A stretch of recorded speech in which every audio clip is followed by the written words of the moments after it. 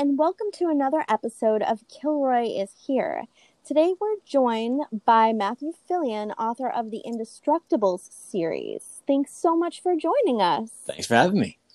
So tell us about your series, and did you start out wanting to write YA superhero books? Well, actually, I ended up in YA by accident. I'd been writing adult. Actually, I was writing romantic dramedies, I guess, for film, and I wanted to do something that wasn't a micro budget, sort of navel gazing. I'm like, what's the exact opposite of that? I'm like, how about superheroes? Okay, we'll write superheroes. And then by the time the first book was finished, the manuscript was finished, I'm like, I think this is YA. It just sort of ended up checking all the boxes, I guess. Right. But I was always, I always say it's about a bunch of rookie superheroes kind of bumbling their way through figuring out how to leave the world better than they found it.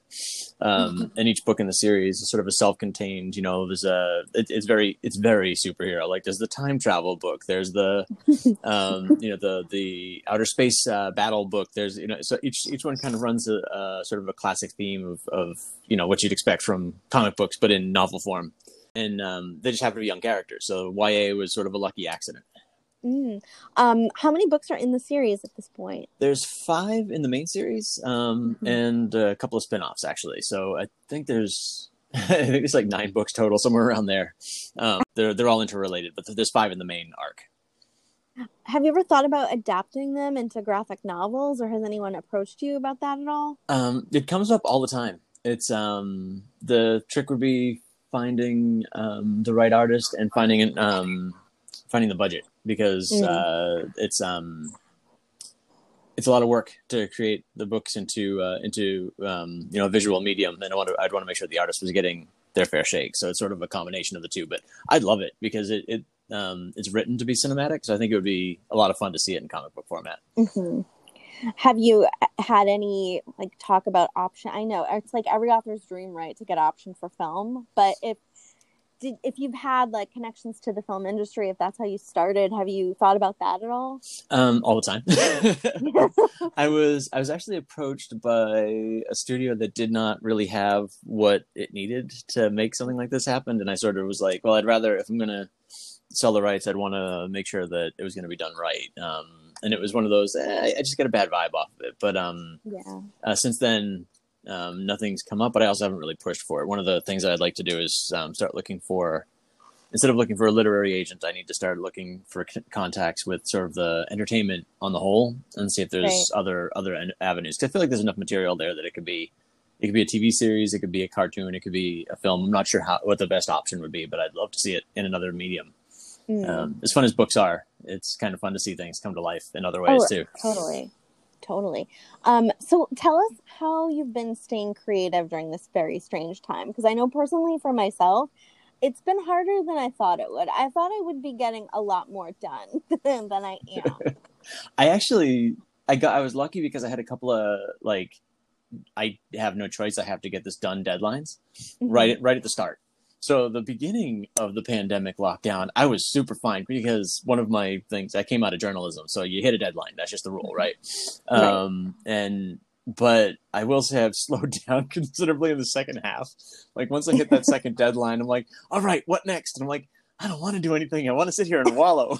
But I think part of it is just by nature, I don't like to be idle. So, and I was already working from home before this all began. So there really wasn't a change to my, if anything, I had more time to not be away from my desk. But I think what happened was I burned out. It was okay, I'm just going to keep doing what I've always done, only more of it. And I kind of ran out of steam. I don't know, a month and a half ago. And I'm trying to figure out how to get myself back on the horse. I think really it's just a matter of, giving myself a new deadline. Right. I think if I'm told, okay, you've got to have something done by the end of August, I will sit down and have something done by the end of August. But it's always been give me a date and I'll hit it. Right. And if I don't have a date to hit it, I can wander a bit. Right. And now, do you have routine as a writer? Are you strict about your routines you set for yourself? I have a pattern, but more than a routine. I usually I don't write till after I've run, because when I run, I kind of clear my head, and I actually will run scenes or run dialogue while I'm jogging, and that's worked really well for me ever since the first book. Even while I was doing film stuff, it was just I tend to write at night because everything else is cleared out of the way. I don't have anything else hanging over my head, and so my that pattern has been more and more of a pattern, more of a routine. I also don't sit down to write blindly. I always have a plan. Like, okay, I'm going to write this scene or this chapter or this section tonight. I admire people who can sit down at a blank page and be like, okay, I'm going to work on something. Oh my gosh. I need to be like, oh, I'm not working on something. I'm working on this thing right here. And if I don't have something on the docket, I won't force myself to sit down unless I have something, like, unless I have a plan. Because then I feel effective. Right. If I know I'm going to write this one scene or these two scenes, and if I can keep going, I do think sometimes writing has that, object in motion kind of thing where you're there and you're already rolling downhill. You might as well see how far you can go. It's true. It's really is getting getting that rock up over the hill, and then once things are rolling, it gets a little easier from there. So it's true.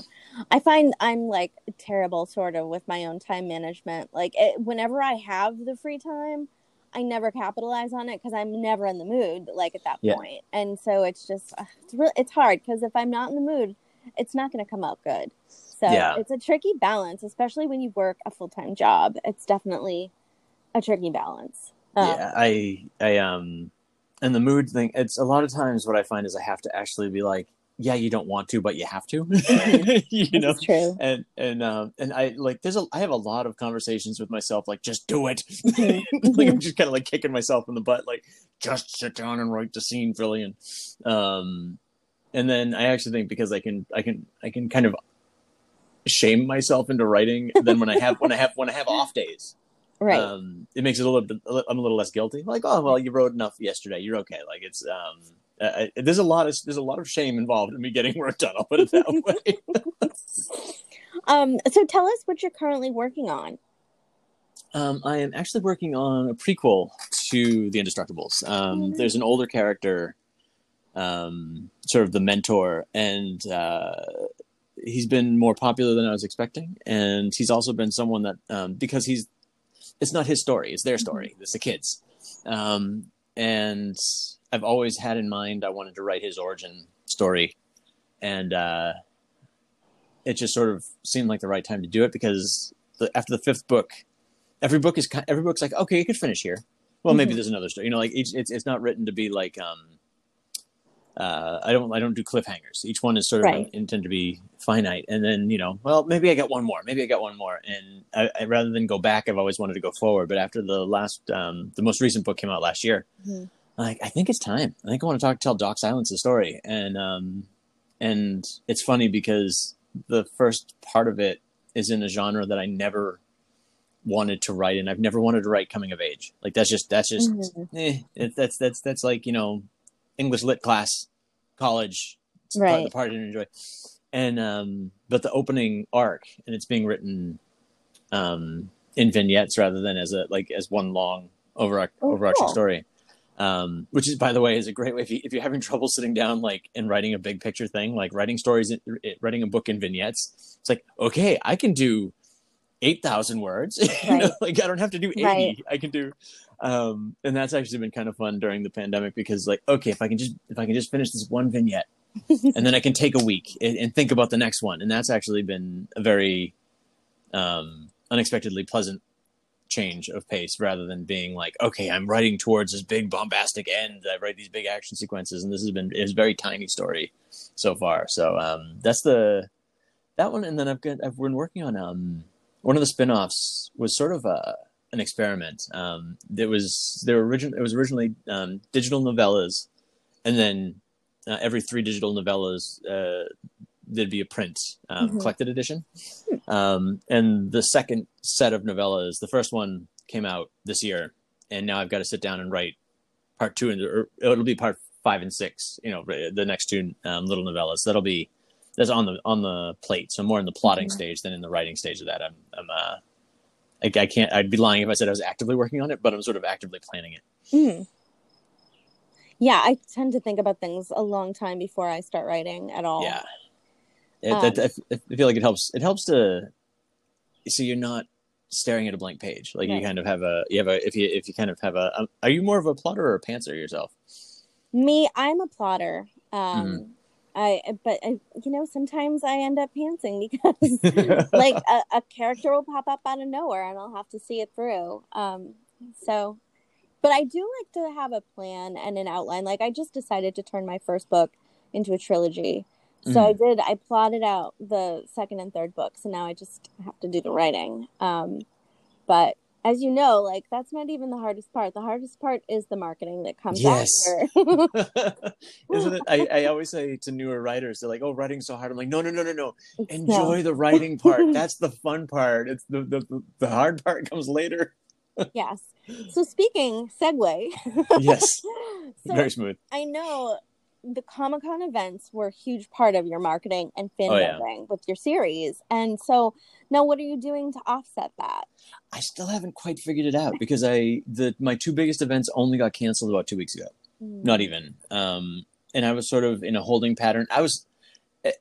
Sadly, I was actually hoping they would get canceled because I didn't want to have to make the choice. Not hoping for them because I want them to be there next year. Right. I don't want them to collapse but Comic-Con's there's already have you ever heard of Con Crud? No. It has a name. Like everybody gets sick at Comic-Con. That's what happens. They call it I caught the Con Crud, and you go home and it's like the flu because you've got a bunch of people crammed into a tiny space or a big space, but there's always more people than right. And I was like, nightmare scenario, an event that already has a reputation for people coming away with, catching a cold or catching getting sick.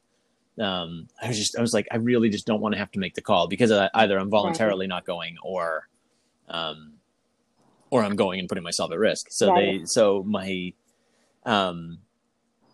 I'm trying to do more online events. There's a lot more. I've taught some writing classes on Zoom, which is way more fun than I thought it would be. I'm like, oh God, not more online, but doing more, outreach through digital platforms.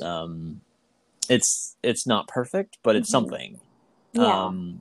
Because those really were especially the summertime. The summer shows were my.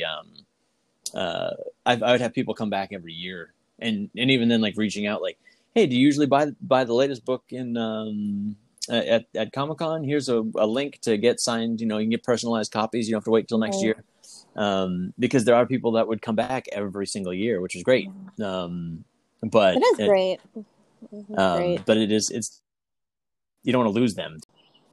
And how do you see these events like changing to adapt to this new way of being if things don't get squared away, within the next year?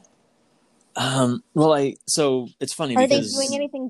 Are they doing digital versions of the event? Because I know some places have turned their events digital. Some have. Some of them are doing some of the. It was funny. Is a lot of the stuff that the draws. I have people come see me, but I'm not really the draw, right? Mm-hmm. It's usually like Captain America is there. He's the draw. But they're doing ticketed conversations with the celebrities, and they're doing autographs, online autographs and stuff like that. So there's a little bit of stuff like that. I'm curious to see how they manage to stay afloat because they're doing sort of digital cons. I know a lot of them, like I don't know if San Diego's done it, but some of the bigger shows where announcements are made, like about movies or TV shows, they're actually doing online streamed, like essentially like it's Hall H. With its big announcements for the year, we're going to do it online, and you can sign up to, with limited quotes, air quotes, limited online seating. Right. So they're doing these things, and I'm hoping it's enough because I would hate to see them go. What was strange was a lot of us were like, this is way too many cons than the market can support long term. And we thought it would be attrition. Like we'd have the conversation every year, like how many of them are going to, like at some point the bubble's going to burst. And I figured it would be a financial bubble, not a pandemic, So I actually could see a lot of the smaller shows falling away. The ones that have the reserves, getting, surviving. I have no idea. I think it's going to depend on if there's a vaccine, I know. And we may end up going 2 years without a show, and I could see a lot of them not coming back after that. The bigger ones will find, it'll be a huge event when we're actually allowed to get back together again. Like San Diego and New York, and even the one in Boston is pretty significant. Like I think those guys will still be ready. But I mean. And the hilarious part is everybody wears, it's Comic-Con.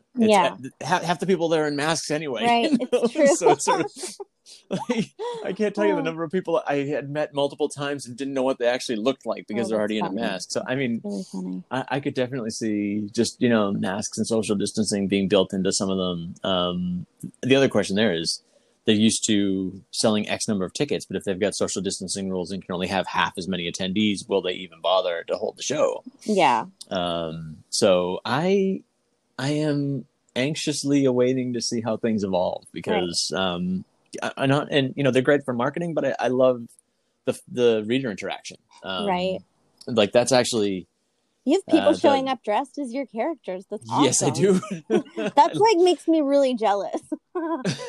It's surreal. Like I've had people show up and then I won't realize it. Like one of my characters wears red tinted lenses, and this young kid walks up to me, and he's wearing red tinted glasses. But Daredevil was big that year. Yeah. And Daredevil, when he's not Daredevil, is wearing red sunglasses.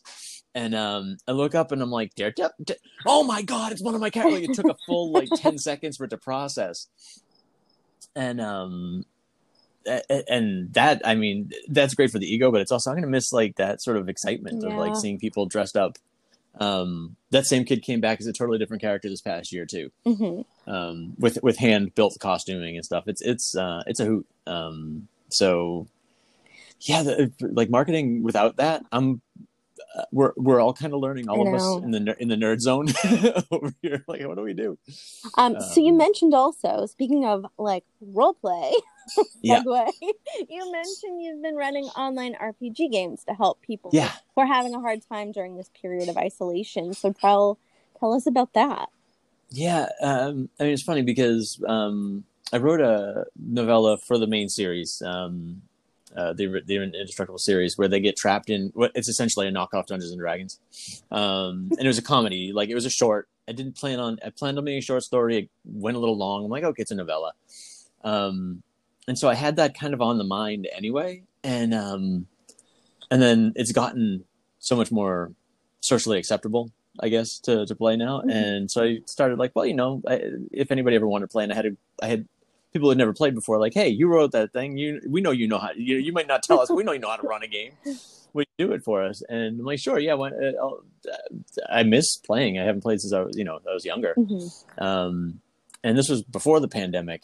And then so I was running a couple of groups, and then with the social isolation, I'm like, well, that's it. Games are over. We'll never do it again.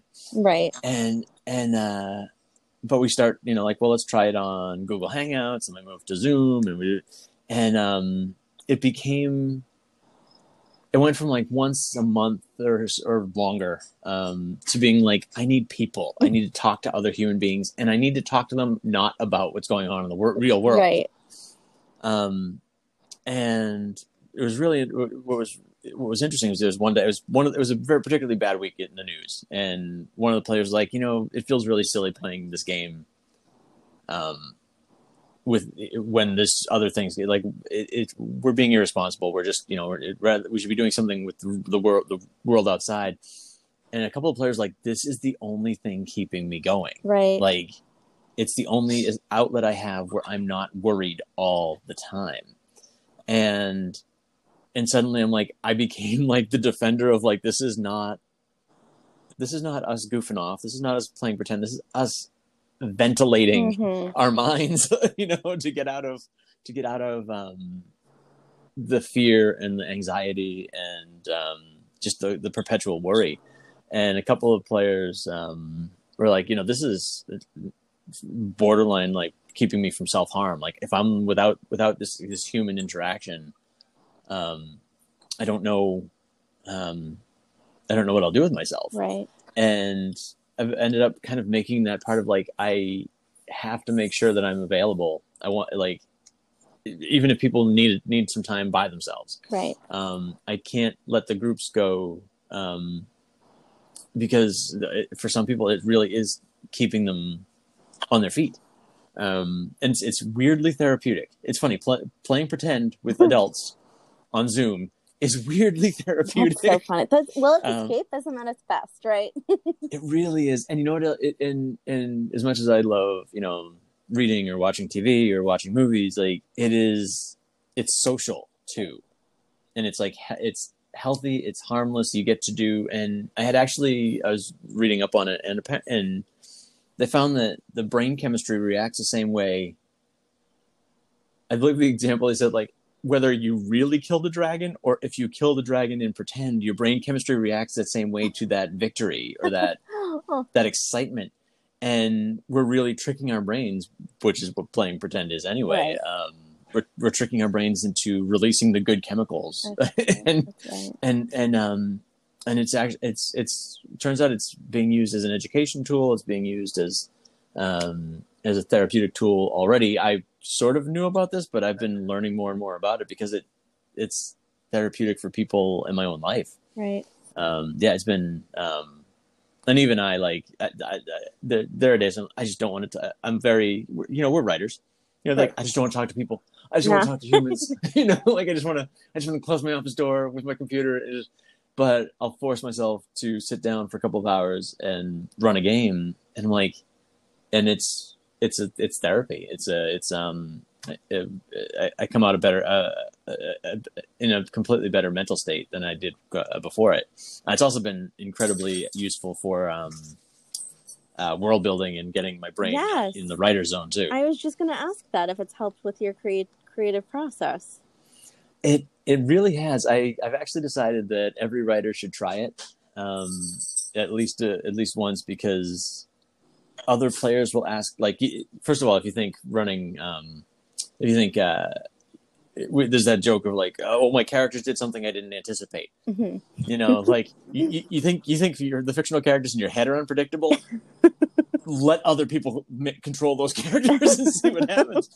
And it's there's a certain, like, you have to let go of the control of the story. Mm. And you're sharing control of the story, and it's so collaborative that it in a lot of ways has made me a better writer, because you let go of, like, trying to, like, have a stranglehold on every piece of the story, right.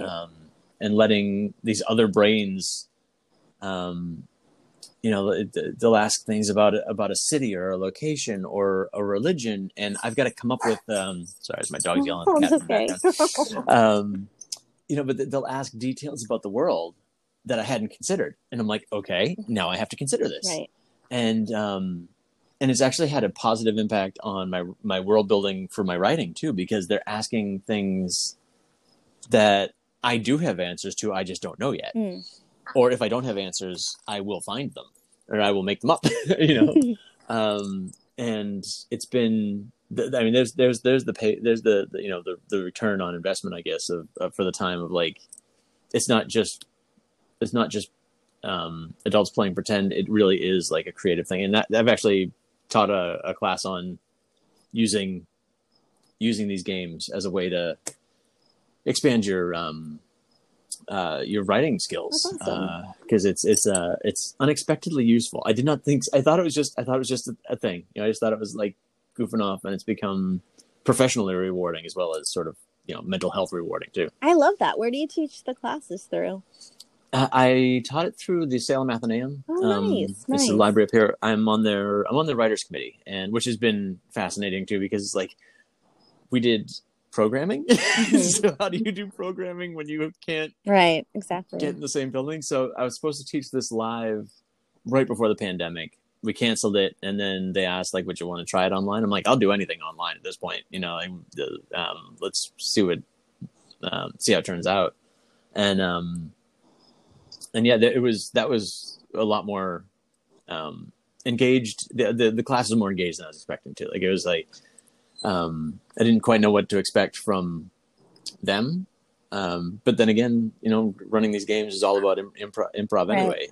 It sort of helps you be a better teacher too, because it's, what are the needs of the people around the table? How do I meet them, and how do I make sure I'm having a good time while I'm doing it? So it was, I forget what we called it, something, but it was that whole idea of not losing, but relinquishing control. Right. Because as a writer, we hate to lose control over our project. Right. I know. And sharing the burden of storytelling, which is pretty wild. I'm actually, I'm going to come out of this part of my sort of professional development as a very different writer, because of what I've done with these groups. Interesting. So now, what's your advice for other writers who are struggling to stay inspired and creatively motivated right now? I would actually say that especially if you are a writer, even if not professionally, but if you're working in a very specific, like if you're writing a very specific type of book or manuscript, now's a good time to mess around with something you wouldn't ever think was your genre or your medium. We get all the time in the world. We can't go out, and I would say, like, there's a lot of opportunity here for sort of wallowing, and instead of sitting there being frustrated with what the world's throwing at us, it's a lot more fun to, like, have some, just go experiment with some words, go throw some words on the page. And especially because the other thing too is because it's so easy to lose your schedule in this, right.